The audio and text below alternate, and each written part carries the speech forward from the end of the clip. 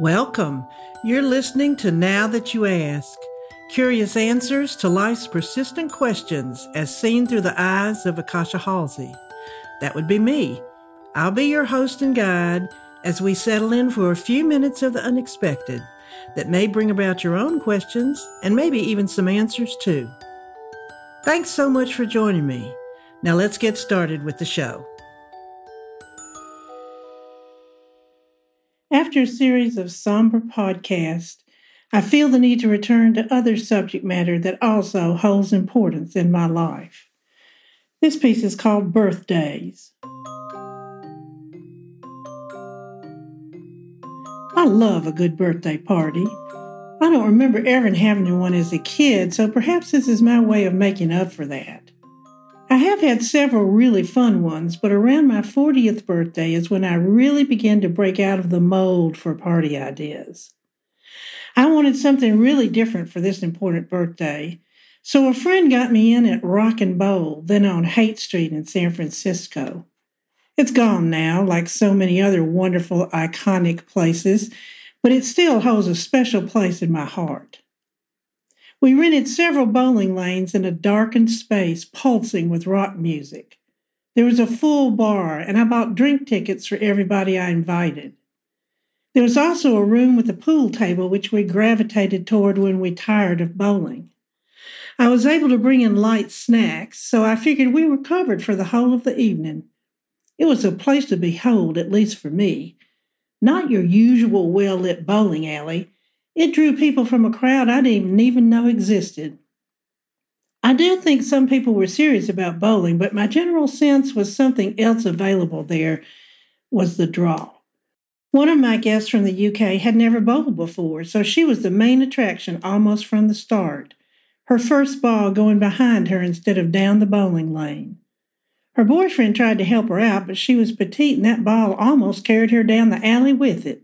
Revelry and celebration were the themes of the day, so I dressed accordingly in what I was sure would be the outfit of the party. My pink sequin tube top was not the best choice for a night of arm swinging a heavy ball down a long alley, and it took constant attention to make sure I didn't break out entirely. Plus, those sequins scratch, which I never thought about, so by the end of the evening I was ready to throw it in the trash. In fact, I never did wear it out in public again. This was a fun time, but a couple of years after that, I was again thinking about what I might do for my birthday. I have always loved ballet and dreamed of being a ballerina for a year or two, but I am not suited to that career physically. My mother enrolled me in ballet in first grade, and I was thrilled with the outfit, the classes, and the idea of hanging in the air with grace. I was a chubby child, and those classes were held on Monday nights in the basement of a woman's home. So when I leaped into the air, it felt like the very foundation of that house shook. None of the other girls had this experience, but since nobody mentioned it, I decided to ignore it as well.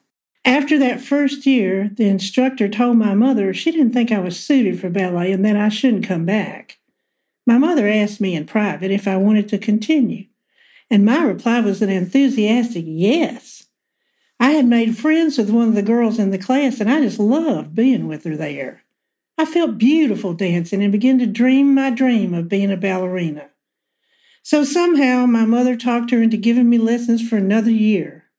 After that, though, my mother told me what the instructor had said and declared she would not take me back there because of it. Well, I was crushed, both by what she told me and by the loss of the dance class. I had season tickets to the San Francisco Ballet when I was a grown woman living here, and I found out they had beginner classes for girls wanting to be in the corps de ballet. I checked it out, Monday night at 6, just like the original class, and I decided that was an omen for me to enroll. I worked downtown at that time, so I was suited up, as it were, and ready to go by the appointed time. Being late was not excused, so I made sure I was prompt. We had our classes in a large auditorium, mirrors on the wall on 3 sides, and a live pianist in the corner. Bar exercises, positions, and leaping diagonally across that floor gave me such exhilaration I hardly noticed anyone else. The students were in their teens, every single one of them. No one asked what I was doing there or even spoke to me for the 2 months that I was in that class. Sometimes I felt out of place, but then I remembered how badly I'd wanted this, and all that thinking just fell away. I wasn't good, I knew that, but I was fulfilling a lifelong dream, and I was ecstatic. At the end, we began to do work in preparation for toe shoes, and that's when I really had trouble. I couldn't stand on my toes for any length of time without horrible pain. There was just no way I could keep up with the class, and I left limping. I didn't make it to the final class because I knew I'd injure myself if I went. But that entire experience had been amazing. I had learned just how hard it is to make an audience see a willowy body when you're pushing every muscle in that body to its maximum strength level to achieve that effect.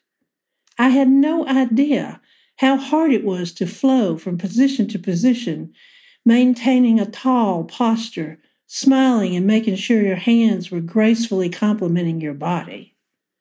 I had a newfound appreciation for every step in ballet, and my body recognized those movements because I had done them myself. I have never felt such satisfaction. That year, I decided the ballet class I gave myself was my birthday present. I really couldn't think of another thing that I might like. Some part of me felt such immense joy at my taking the opportunity to give myself this dream, I just wanted to sit with that feeling. I felt I had looked inside myself, felt that old wound, and decided what I needed to heal it. I swear, there is no better gift than seeing yourself so clearly and loving yourself so much. You know exactly what you need to give yourself, and then you do it.